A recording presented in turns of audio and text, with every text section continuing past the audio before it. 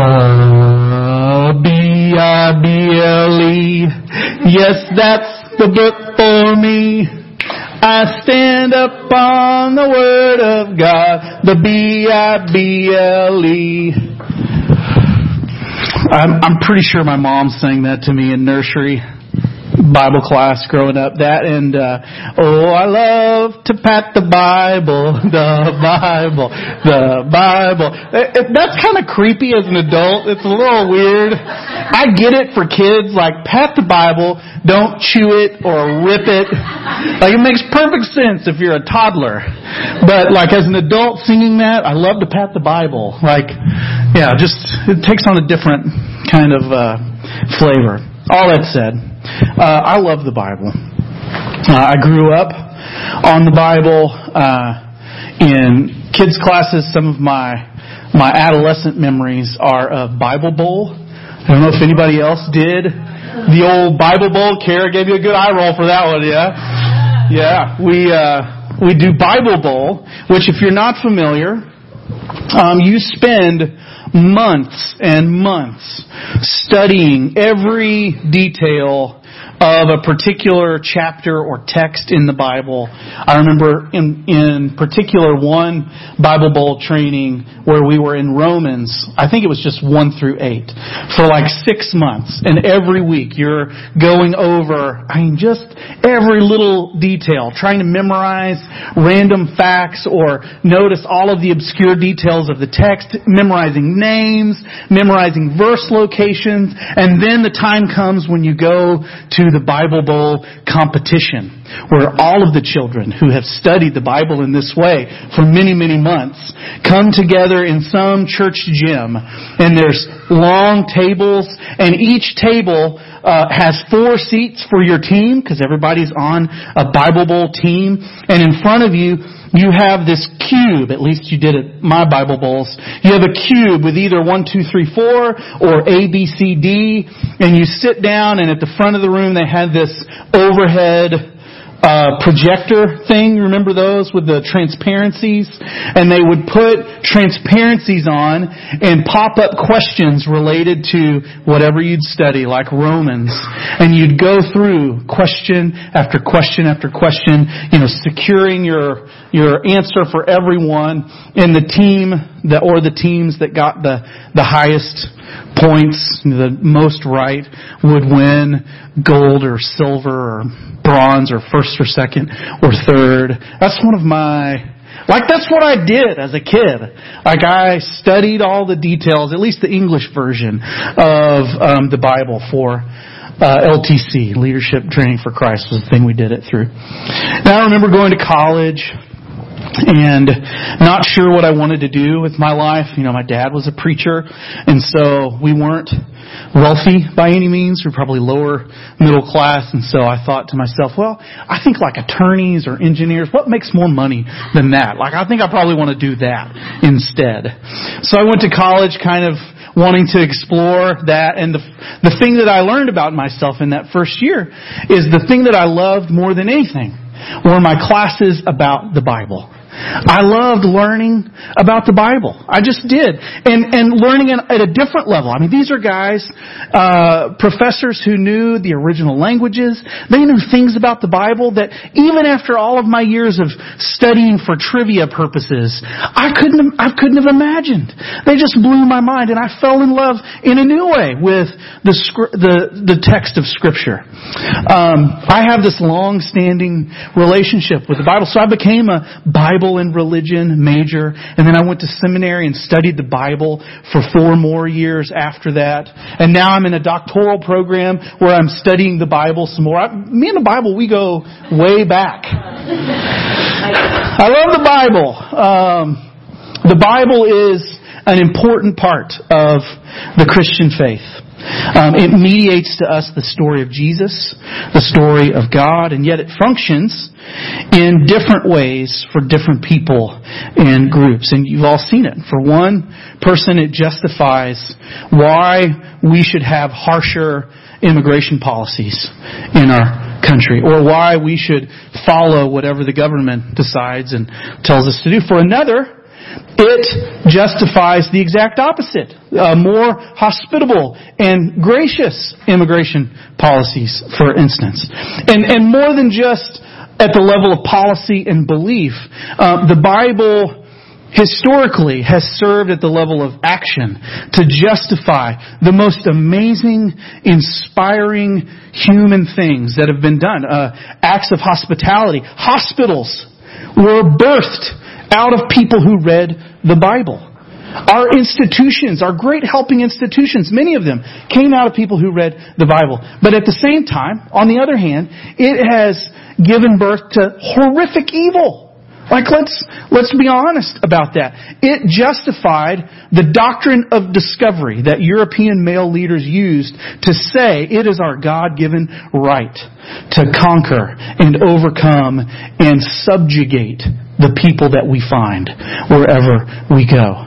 And that's the thing about the Bible. It's fascinating and alarming, all at the same time in that way, that it's capable of inspiring such great good, but also some really horrible things that people justify by using the Bible. It's obviously an important part of who we are in the Storyline community. I mean, we read it every week. We talk about it in our gatherings. And thus the series, because of all of these things, because of all these dynamics, because of our cultural moment, this series we're calling the BIBLE, spelled it right, where, in 3 weeks we're going to say all there is to say about the Bible, right? No, we're going to discuss 3 questions, and we're going to discuss them very limitedly. Today we're going to talk about what is the Bible. And then next week, how do we read or interpret the Bible?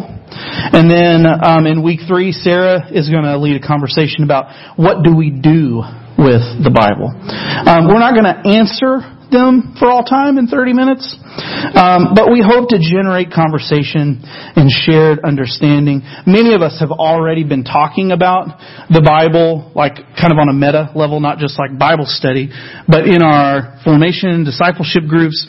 Some of you have been having conversations, reading books about the Bible, and so I haven't read all those books. So I hope that this draws out some of the collective wisdom that you've gained through those conversations, so that we can learn and grow together. Like, how do we read and interact and relate to the Bible in ways that make us better people, in ways that are healthy and good, in ways that are faithful and help us to become more like Jesus. I'm curious for your feedback. Either one of 2 ways you might want to respond. What is the Bible to you? One. Or, what has the Bible been to you? If that's too personal, what have you observed the Bible's been to other people? What is the Bible? What's the Bible? What has it been to you or to other people? Charles, for me, it's the scene in which I've spent all my life. I mean, it's very, very similar. Yeah, very similar to your situation. I never did Bible Bowl. You would have been great. I would come home as a teenager, and I was doing things I shouldn't be doing late at night. I would come home, my father would be waiting up, not for me. 1 o'clock in the morning, he'd be sitting in his easy chair reading the Bible. And he would say, "Hey, come here. I'm reading this passage in Isaiah, and I'm trying to figure out what this is saying. What do you think?" "Leave me alone, Dad. I want to go to bed." "No, seriously, I'm curious. What is this?" And then he'd keep me up another hour. That when I asked my father as a child, read me a scary story, he would pull out the book of Revelation. I am not serious. Who needs Harry Potter when you got Revelation? I mean, the beast and the dragon and all that. I mean, he would try to scare my socks off. But no, that I ate, lived, and breathed as a child all the way through adulthood. And frankly, and I'm a literary nut anyway, so frankly, it has become not just a fascinating thing for me, but it's something that I'm always rediscovering something new every time I read it, every time I read about it. So, yeah. That's good. Everything. Thank you, Darryl. I think for me, growing up, it was a book of rules. And I think that's why I rolled my eyes. At Bible Bowl? I was reinforcing it, you know. Sorry to call you out on the eye roll there. No, I have strong feelings about it. You'll hear about it in my podcast. I reference it all the time. But it was a book of rules, and it was a way of, like, how do I attain to get closer to God? And I think as time has gone by, and as I've gone through my own deconstruction journey, it's more of like a guide of reflecting on discovering the character of God and how God sees the world and how God interacts in the world and how we should interact in the world. Yeah, that's awesome. Yeah. Thank you, Kara. I think it was a reference book. It was to be treated the same as like an encyclopedia. So if you had a question in life, you know, especially one that my parents probably didn't want to answer or were uncomfortable with, it was definitely like, well, look at the Bible. You know, like it was I don't know how to deal with this situation with my friends, and it was always like, well, you can find the answers in the Bible, you know. So Bible Bowl was so awesome to me because then I knew actually where to look, you know. They wouldn't give you references. They'd be like, go look in that big book with 66 and total so books. now I'm like, yes, I'm learning about the different books. So now when, you know, a friend is mean to me or I'm dealing with a situation in junior high, I'll know where to look in the Bible to get the answers. Yeah. And obviously I don't feel that way now. I don't use it as like a reference book, but piggyback on what you say and us doing our Bible study or our formation group on Inspired, I think it was great the way she voiced, instead of looking for yourself in the stories, like we're taught to be like, are you like David? You know, what are you doing with your Goliath? You know, instead of putting yourself in that Bible story, all you're doing is looking for God. Where is God's being in this story? What does this story tell us about God's character? And that was such a different, that was eye-opening to me because that's opposite of what I was taught to do. I was taught to make it about me. Yeah, that's really good. Thank you, Lauren. One more? I think very similar to that. It was an answer book for me, like especially where I grew up. We've read it and we've come to all the conclusions you need. Like, you know, if you want to know about this issue, well, here's the obvious answer. Like, obviously this is right. Obviously this is wrong. Like, this is what this says. And I remember the moment in junior high when I had a friend who hadn't been baptized, and she thought she was going to heaven because she read something in Romans about, you know, just calling on the name of the Lord will save you. And I just remember being like, how could she be so wrong? Like, and then, but then like being really confused of like, but it does say that. Like, and that was really the first time for me. I was like, maybe this is muddy and not like, you know, like we've read this and we have all the answers. And I feel like I grew up in a fairly healthy church system, but there was still this sense of we've read it and interpreted it, and we'll give you the answers more and more as time goes on. Yeah. Yeah, I think that's very much that's a cultural product. That's a cultural expression of where we are in history, the modernity that we're within, or at least partly within, to say, obviously, this says this. Like in the moment, you can't see that is that is influenced by these larger cultural factors, but it very much is, because to say that is problematic. As you found out on the ground, like it's not as obvious, or else we wouldn't have these divergent readings and actings out of Scripture like we discussed at the very front end. We'll talk more about that next week when we talk about interpreting the Bible. But yeah, that's to say, well, clearly Scripture says this. Like there's a lot of hubris in saying that. But that's a product of our cultural.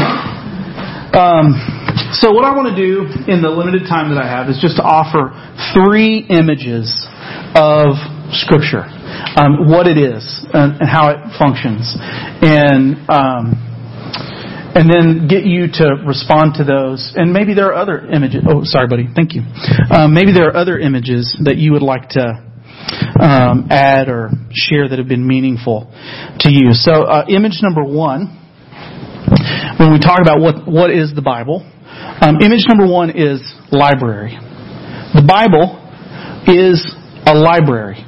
at the base level, at the descriptive, like mundane level, the Bible is a collection of writings. It's not just a book. It is a unified book, but it's a book of books. It's like walking into a library and you see the Torah and the prophets and the Gospels and the letters and the historical books. You see the books on the shelf the way that you would in a library. In the Old Testament, we've got 39 books. The New Testament, 27 books, at least in our post-Reformation version. There are Catholic and Orthodox Bibles that have some additional books called the Deuterocanonical books or the Apocrypha. These are books that were kind of written in between the books of the Old Testament and the New Testament. Maybe you knew that, maybe you didn't. Go and check out Baruch sometime. Or Maccabees sometime. There's some interesting stuff. There's been quite a bit of debate and conversation historically about do those count or not count. Some people think they do. But mainly, the conversation was, do these point us to God? Do these tell us about who God is? Old Testament consists of the Torah or the law, the Pentateuch, Penta 5, those first 5 books of the Old Testament, and then you have the prophets, which include, if you're Jewish or Hebrew, they include the historical books like Joshua and Judges. They also include the more poetic, oracle kind of prophetic books like Isaiah and Jeremiah and Ezekiel. And there's also what they call just the writings, which is like everything else in the Old Testament, like Ecclesiastes, things that don't necessarily fit in the category of prophets or law of Pentateuch. In the New Testament, you've got the Gospels, the first 4. You've got the letters, like that Paul wrote to the early church. You've got history work in Acts that Luke wrote. All different types of literature in the Bible. Almost half of the Bible is narrative. And then next up is poetry. How often do you read poetry? I read poetry approximately never. Maybe like once a month. It pops up in my little book of daily prayer. But that's like 25% of Scripture is poetry. The rest is like what we're accustomed to in our modern frame, prose and discourse, like the letters in the New Testament. It's more descriptive. Each of those types of literature, for you literary folks, you know good and well, there are different rules for reading poetry than there are for prose, than there is for narrative. There's with all of this different literature, the form itself communicates something in and of itself. If you want to learn more about some of this just base level Bible as library stuff, I would suggest the Bible Project if you haven't checked it out yet. It's fabulous. Fabulous little 2, 3, 5-minute videos that are animated, and they kind of walk you through in an attention-grabbing kind of way some of these more mundane details about the Bible. They bring it to life. And there's a lot of other good stuff about the Bible there too. I love it, because I'm a Bible nerd. I came out of, like some of you, the American Restoration Movement, or the Stone Campbell tradition, Disciples of Christ, independent Christian churches, and Churches of Christ all come out of this American Restoration Movement. And the founders of the American Restoration Movement, one of them was Alexander Campbell, and one of the dominant images that he used for the Bible was Constitution. Particularly for the New Testament. That the New Testament is the constitution of the church. Sounds like a harmonica, doesn't it? Yeah. It's our house speakers, I bet, yeah? Yeah. I don't know what to do with that. But to plow through. Where were we? Alexander Campbell. So he would say, and he's American. Oh, there is you can power it there. Thank you, Paul. He's early 19th century, so the American project has just started. The Constitution is pretty new, and so it's very relevant to say the Bible is like a constitution. It's like our law as Christians. And you heard in some of the comments, like Lauren was saying, and Kara, like this is a rule book. This sense of the Bible being a rule book, or like the Christian law, or God's law for His people. Well, there is a part of the Bible that contains a law that was helpful for the people of God for a while. But to say that the whole Bible is that, you can't say the Bible's a library with these diverse kinds of literature and say that it's a constitution. Does that make sense? Like it's not. Like there's some constitution-like elements within the Bible, like in the law, the Pentateuch, the Torah, the beginning of the Old Testament. But the Bible is not a constitution. It's not a law book. It's not a rule book. That's not the genre. It's a library. It's a collection of diverse writings. The second image that I want to offer is that of witness. Scripture is a witness. This is one of my favorite frames, and it comes out of the John text that we read. Verse 39 of chapter 5, Jesus is telling these Jewish leaders that you study the Scriptures diligently because you think that in them you have eternal life. These are the very Scriptures that testify about me. And yet you refuse to come to me to have life. These religious leaders had their faces in the book. They knew all of the details of the book. They thought if we get the book right, we will have eternal life. We'll be good with God. And they developed hundreds and hundreds of laws and policies out of the book because they thought that's what it meant for them to live the good life. And Jesus kind of course corrects them or challenges them. They don't really get it.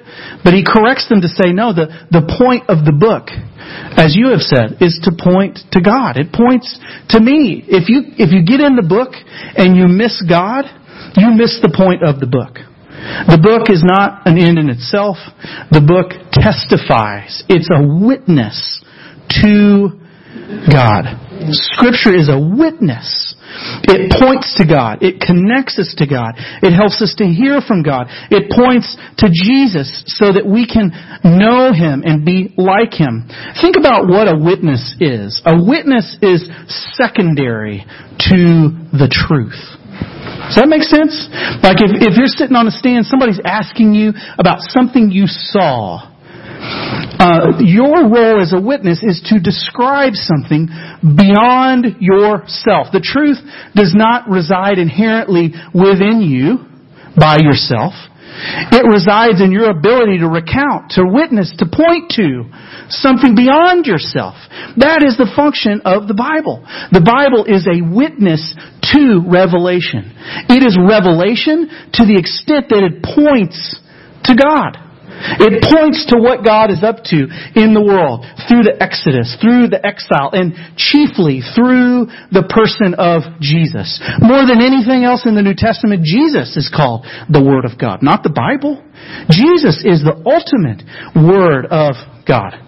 The Bible is the Word of God to the extent that it points to the Word of God in Christ, in Jesus. The Word of God in the acts of God in history. It brings the Bible down a notch in what I think is a really healthy way to say that the Bible is not the chief revelation. Jesus the Christ is the chief revelation. And the Bible is kind of that's why we don't worship the Bible. That's why the Bible is not a holy book to us in the same way it might be for other religious traditions. Because the Bible merely is a pointer. It's a signpost. It points to what God is and who God is and what God is up to. Scripture's authority is also secondary. Because who has authority? Does the Bible by itself have authority? No. And this is tricky. I think part of what we've done with the Bible is we say, oh, the Bible has authority. I can master the Bible. I can have authority. I can exercise authority over you because I have the Bible and the Bible has authority. Well, the Bible, any authority the Bible has is because God has all authority. And the Bible has authority. If it does have authority, it has authority to the extent that it points to God, that it channels the authority of God, that it channels the authority that God in Christ, that God has given Jesus. So it's not to say the Bible doesn't have authority. It does. It's not to say the Bible isn't revelation. It is. But only to the extent that it's a witness. It points to. And I would like to say it is trustworthy. There are untrustworthy witnesses, and there are trustworthy witnesses. There are unreliable witnesses, and there are reliable witnesses. The confession of the church through the ages is that in the Scriptures, we have a reliable witness. We have a trustworthy witness. Now, you might not agree with this, and that's okay. I'll poke at you a little bit. Okay, let me pause. I want to say this is at least part of what it means for Scripture to be inspired, in my opinion. Like it has the breath of God because it points to, it evidences, it manifests who God is. I think that's what it means for Scripture to be inspired. At the same time, this is a human witness. It is written by human authors with the limitations of human perspectives. You might feel differently, but I think we can say Scripture is a trustworthy witness. That's my confession of faith. I find God in Scripture. But I think we can say that without saying that the Bible is free of any limitation or pedantic errors or anything like that. You may not agree with that, and that's okay. But it's hard for me to read Genesis and the cosmology of Genesis, this ancient cosmology, where it's basically like the Truman Show. The ancient Hebrew understanding is that the world is a dome, and there's this little reservoir for the water where the water comes from. All of this is in the backdrop of this poetic expression in Genesis. This is the way people viewed the world, and it was not scientifically accurate. Can we admit that and also say Scripture reliably and trustworthily reveals God to us? I think we can. I don't have a problem holding those two together. In fact, I think to argue, to use those power words like inerrancy or infallibility, I think what it does is it polarizes us from folks who would go otherwise to find God in Scripture. Because if our whole case is built upon there's no error at all, and some would say, well, in the original autographs, the original language, copies, versions, or whatever, because we can find some errors in the translations. That whole project, I think it just pushes searching non-religious people further away. Because the second you find an error, it's like, where does your faith go? The second you find what seems to be a discrepancy, and there are several that you could point to and say, yeah, that doesn't exactly fit together. That gospel tells it that way, and that gospel tells it exactly the opposite. What do we do with that? Are we going to build our faith on these pedantic discrepancies or errors? I think the Bible's trustworthy in the big picture. I'm okay saying it has human limitations, and it might err on some smaller level of detail. That's neither here nor there. We can feel differently about that and still love Jesus. But remember, I love the Bible too. So I'm saying that as somebody who loves the Bible. And I want to follow the Jesus that I find in the Bible. Okay, the third image. I kind of got excited about that one. Sorry. The third image, and this is predictable. I could not use this as an image. It's story, right? That's predictable. You didn't think we could talk about the Bible without talking about a story, right? Earlier this year, we worked through the episodes of the story: creation, crisis, covenant, Christ, church, culmination. That's just one way to slice this meta-narrative of Scripture. You could say creation, Israel, Jesus, the church, church and restoration, where God creates the world. God calls a people to God's self to live out the purposes of God in the world. Jesus comes as a member of that people to expand the doors of that community to the entire world beyond the Jewish people. And this community of people living by God's power under the lordship of Jesus is anticipating the restoration of all things and working toward the restoration of all things in this world. That's the meta-narrative of the story of Scripture. The Bible is a library, for sure. There's lots of different micro stories and accounts, but the Bible's also a macro story. It is a single unifying story that is held together in that way. And more than that, the Bible's not just a story that happened. It's incomplete on some level. The way that the Old Testament was incomplete until something happened in the person of Jesus that allowed the New Testament writers to start writing about it, to say, hey, to be continued here. Like something new is happening that's an extension of the story of Israel and the story of God in creation. It's ongoing. It invites participation, like Bastian in Neverending Story, opening that book in the school attic and realizing that he was actually a part of the story that he was reading in that school attic. N.T. Wright puts it this way. I wish I'd thought of this because he's just so smart. He says, imagine that there's this famous play that everyone's only heard rumors of. That, it's like Shakespeare-esque, like some of the best playwriting that has ever graced the planet, and it was lost. And it was gone for a long time, and then we found it. We found this great play, and it came in 4 acts only. The last act, the fourth and final act, the last half of the last act was fragmented. We couldn't make it out. We had in completion the first 3.5 acts. No, first 4.5. How do you say that? First 3 acts in total, and the half of the 4th act. I'll say it that way. But we didn't have the end of the play. That's what I'm saying. Okay? And so, this is a play that needs to be seen. This is a play where we'll be better humans for seeing this play. We've got to bring this to the public. And so what do? If we're the playwrights and the actors, we improvise.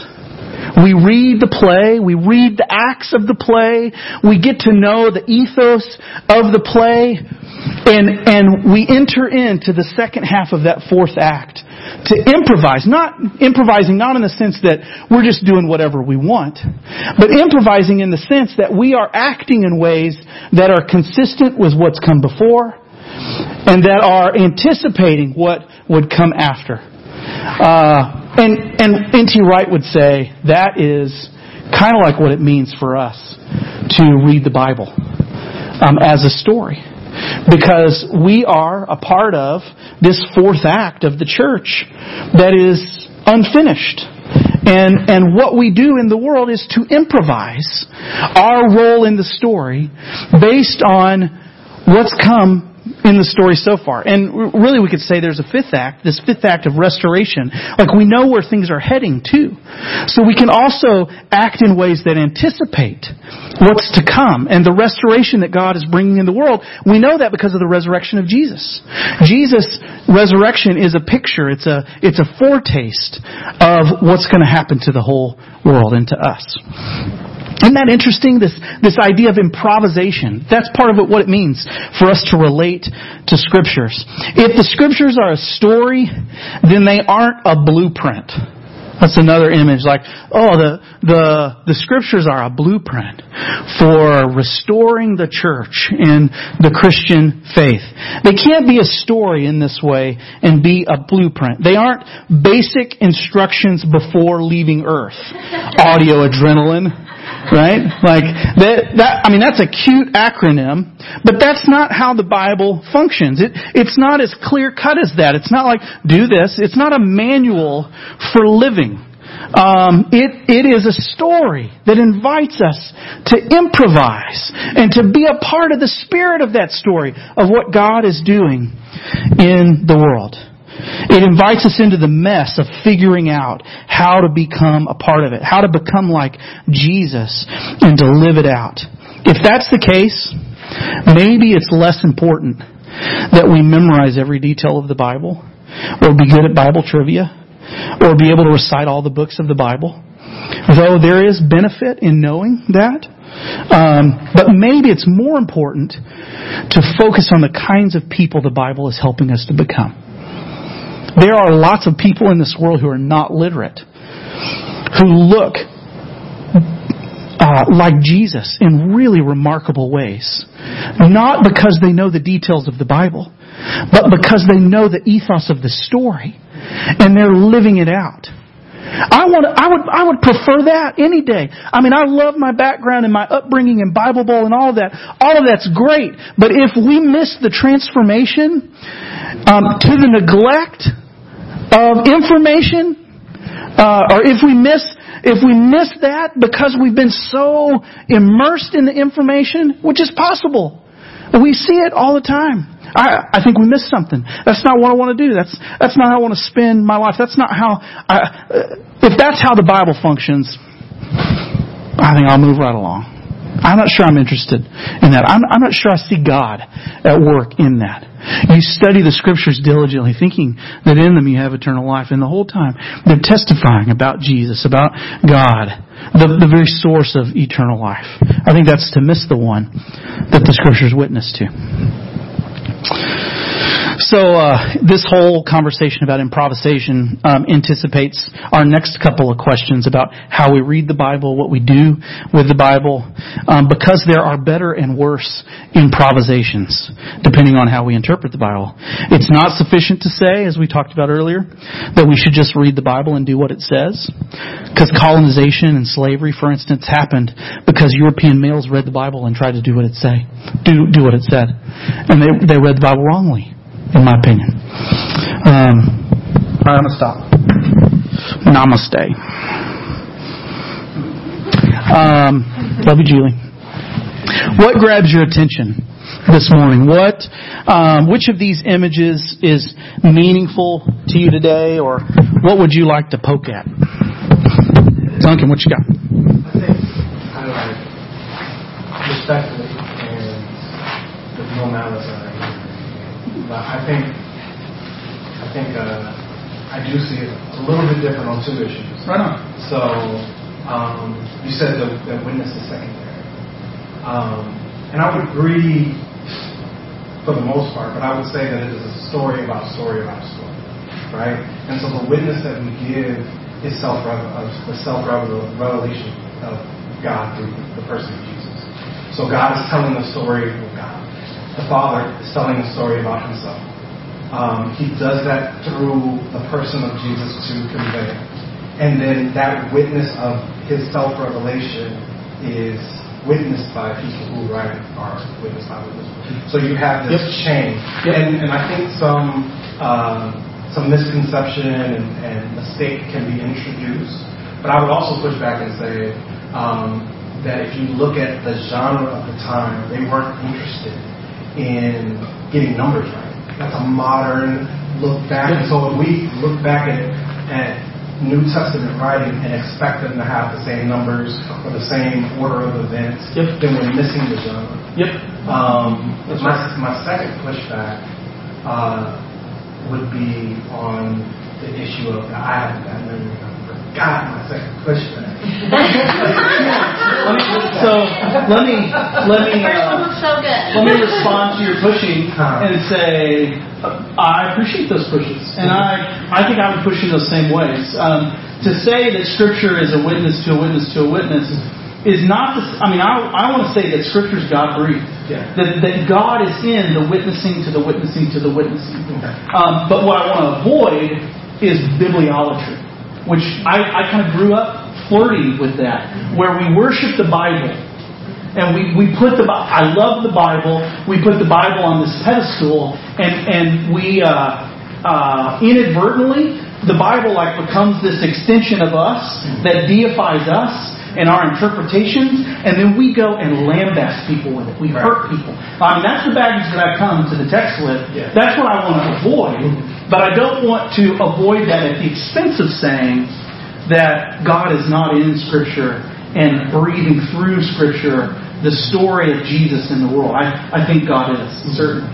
And I think you're exactly right that some of what we would mistake for errors in Scripture are actually the assumptions of our cultural constructs. That we think that's an error in the cosmology there. Well, we're making that assumption based on our own cosmology, right? Or things that didn't matter to the gospel writers that matter to us. We're holding against them something they would never hold themselves against. Or their peers, And I remember that. And then I would say that we have to look at what story is for. So while I agree with him, while I agree with your intent, I think you saying that the Bible isn't a blueprint misses that some of the point of story is to be a blueprint. Some of the point of the story is to be constitution. Some of the point of now, I think when we simplify, that's always where we push out the nuance of the Bible and the liveliness of the Bible, that it can be diverse and objective. But it can be, we are intended to imitate parts of the Bible if we get not to go to the original scripts, but if we get the point of what that author was trying to say to his original audience, some of that narrative is supposed to be imitated. Some of it was never intended to, and that's why we get messed up. Yeah. But I think you have to start to look into what is the point of story. What are we trying to accomplish? Why did God use narrative to convey this instead of giving us mostly discourse? Why did He give us poetry instead of instruction alone? And I think part of that comes to exactly what you were saying, is that we are intended to improvise. That it is because the Bible is supposed to breathe, because it's supposed to expand, the more specific you get, the more easy it is to make it into, if you do this and this and this, you earn your salvation. As opposed to just breathing with the Bible and having to wrestle within yourself what real humanity looks like. And so I would say that the dual purpose of the Bible is both about who God is, right? That's primarily what it's about. But then I think underlying that, it's about what it means to be real and actualized human. And those things are coupled. So it's about a relationship. It's about the relationship of God to man, not just God self-revealing, but He self-reveals into context. No, that's right. I like that. I think you're right that narrative is one of the only formats that's robust enough to allow for that kind of improvisation. Like prose discourse can be too specific for I don't know, the freedom in different contexts that we need to discern by the Holy Spirit what God is calling us into in the future. Daryl? I love the N.T. Wright analogy. Yeah, so good. It's so good, and it really rips me that he thinks of those things first.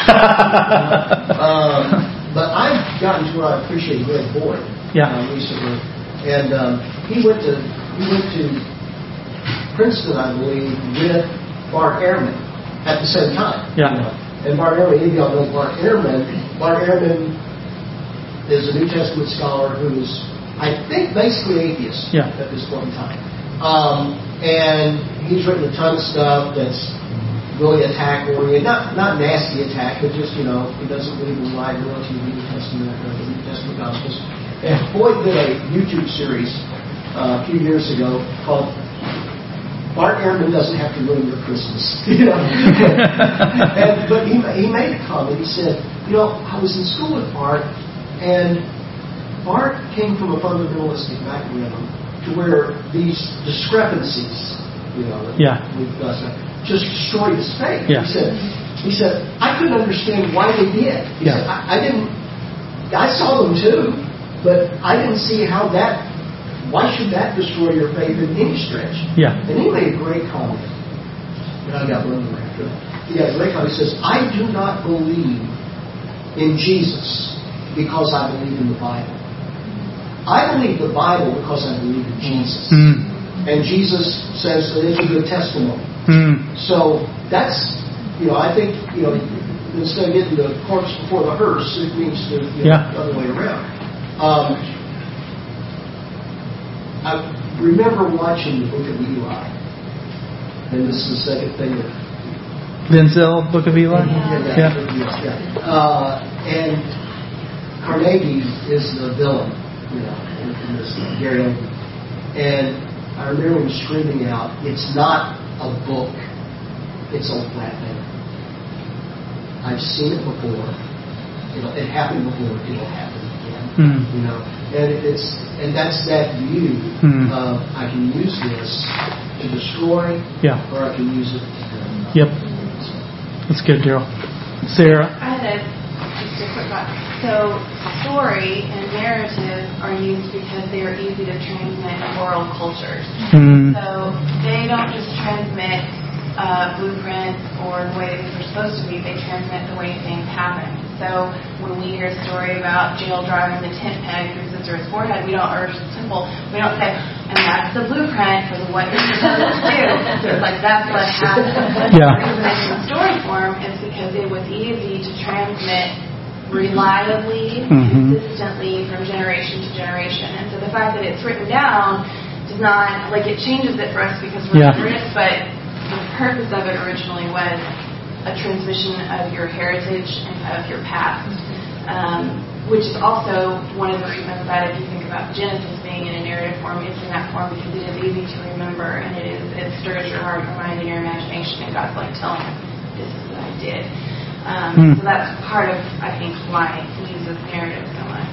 Yeah. And the other thing I was going to say is that improvisation scares me because if you look at Game of Thrones, they had a lot of material from George R. Martin, and they took it way off the end at the end. Yeah. And it can go terribly bad, even though you're surely they're almost there. Yeah. But no.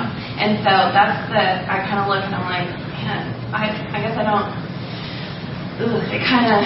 I get that Jesus is trusting us, but you just assume it's going to be. Well, and it is nervous making because we can look behind us in the past and see how messy it is, and how divergent paths it has gone. I want to cling to that, and I see this. Or I could geek out about this, but the author of the story. If it's our conviction that the author of the story indwells not only us individually but communally, that there's something about what we're doing in this room, even that God sharpens us. And I'm noticing this too. We rewatched Harry Potter on vacation, and we rewatched Ready Player One. I don't know if anybody's seen that, but the crescendo of these stories is the divestment of individuals' power. Harry breaks the Elder Wand. Real Player One. What's that guy's name? Wade. He decides not to take sole ownership of this company. Instead, invest it in a team of people. This move toward plurality and like divesting ourselves of power and depending on each other to discern together what is good and right. I think part of what we get in trouble is if we don't have everybody in the room together, we don't have diverse perspectives in the room together. A bunch of white males can think up pretty horrific, evil things to do to the world using the Bible. We need this collective communal kind of discernment by the Holy Spirit. I was going to say with improvisation because not only was I a Bible Vault nerd, but I was also a theater nerd. With Game of Thrones, a group of writers decided what was going to happen in the rest of the story. They decided, and then the actors acted that out. With the improvisation at the end of a play, there's not a group of people that are writing, and then we have to act that out. At the end, if they're doing what N.T. Wright said, it's the actors who in a safe space, which is what improvisation is, together have the past in their head of what happened in the 3.5 acts before. And then the point of improvisation is to use each other. You can't do it alone. You cannot improv alone. You have, the whole point is to riff off of each other and use each other in community. So you're not going off of someone else's script and just acting that out. You're going off of each other and you're using each other's strengths. And a lot of times you choose people to improv with that you know are going to lift you up and are not going to leave you hanging. You need somebody that's going to lift you up and use your strength, and they know your strength and they know you're really funny at this, so they're going to throw that volleyball at you. And that's true improvisation. So I wouldn't compare it to the end of Game of Thrones. I don't watch it, but I saw the discourse that happened on the internet. I hope that's not how it goes. And like you said, we cannot give it to someone to say, we trust y'all, you are scholars, please write the rest for us, and we'll just do what you say. That's not what N.T. Wright is saying, and that's not the true form of improvisation. That's so great. At the end, I mean, we have a picture of what it is. Right. We do. So we've got our history, and we've got an end. We've got to figure out how to get from here to there. That's right. We're not left without an end. That's right. Yeah, we know where it's heading. Yeah, we've got to work our way there. That's right. It has to make sense to use past to future to connect it. And I think the problem has been that we have lived life being concerned with just the end, whatever we think that is. Like getting our butts into heaven kind of thing? Yeah, but like that's like not. Yeah, where we are right now matters. Yeah, that's good. That's a lot of work for us to work toward. Yeah. Well, it does matter what our conception of the end is. If the end is some disembodied state, the world is destroyed, and our afterlife has basically nothing to do with where we currently are, that changes how we improvise, right? Like a lot of people kind of just do whatever the heck they want. If in that case, if it's about getting to heaven after this and it doesn't really, if all this is going to get burned up, who cares? But if the prayer of Jesus is that the kingdom would come on earth as it is in heaven, that's a game changer. Like that end, that vision changes, that influences our improvisation. Because now we're trying to improvise our way into God's will being done on earth in every nook and cranny and crevice. I can get out of bed for that. I don't have to check out or escape or just do whatever I want until heaven time. Yeah, that's a great point. All right, so we've gone really long. This is a fabulous conversation. I'm going to improvise on mission prayers, and I'm just going to pray. I'm going to say a prayer, and then we'll do next steps so that we're not here until the middle of the afternoon. I love you all. Thank you for hear my heart in this. Some of these thoughts about the Bible. I have some influences, but I'm never really worked out kind of some of the language here. And you hear some of the language being worked out. So thank you for your patience and your grace in helping me to kind of tune some of this and see if it makes sense and is helpful for us as a community. Lord, thank you for being active and alive and at work in the world and in the church and within us. Thank you for not leaving us without witnesses who can point us to you and who can point us to Jesus. Thank you, Jesus, for being the center of the story and the way that you're the king, the way that you're the center of the story, not by grabbing power and coercing and dominating, but by pouring out your life in love. I'm just taken by you every time. And I'm so thankful to get to discover you anew, week in and week out as we look at the story, as we return to Scripture. God, would you give us grace in your Holy Spirit to read the Bible well, to interpret it well, to see love as the fulfillment of this great story, and to know how to improvise in ways that honor you and that are consistent with who you are and who Jesus is. is. We cannot do it by ourselves. We need each other. We need you. God, have mercy.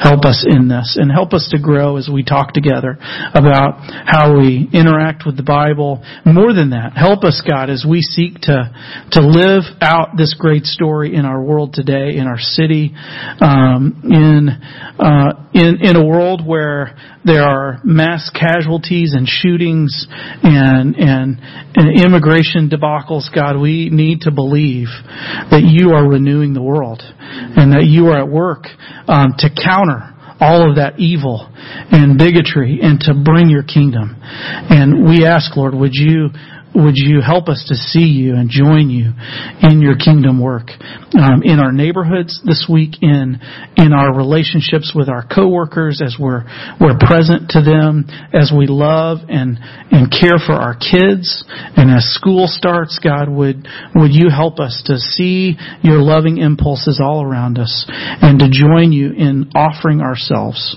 for the good of others, for the good of this world. In Christ we pray, amen.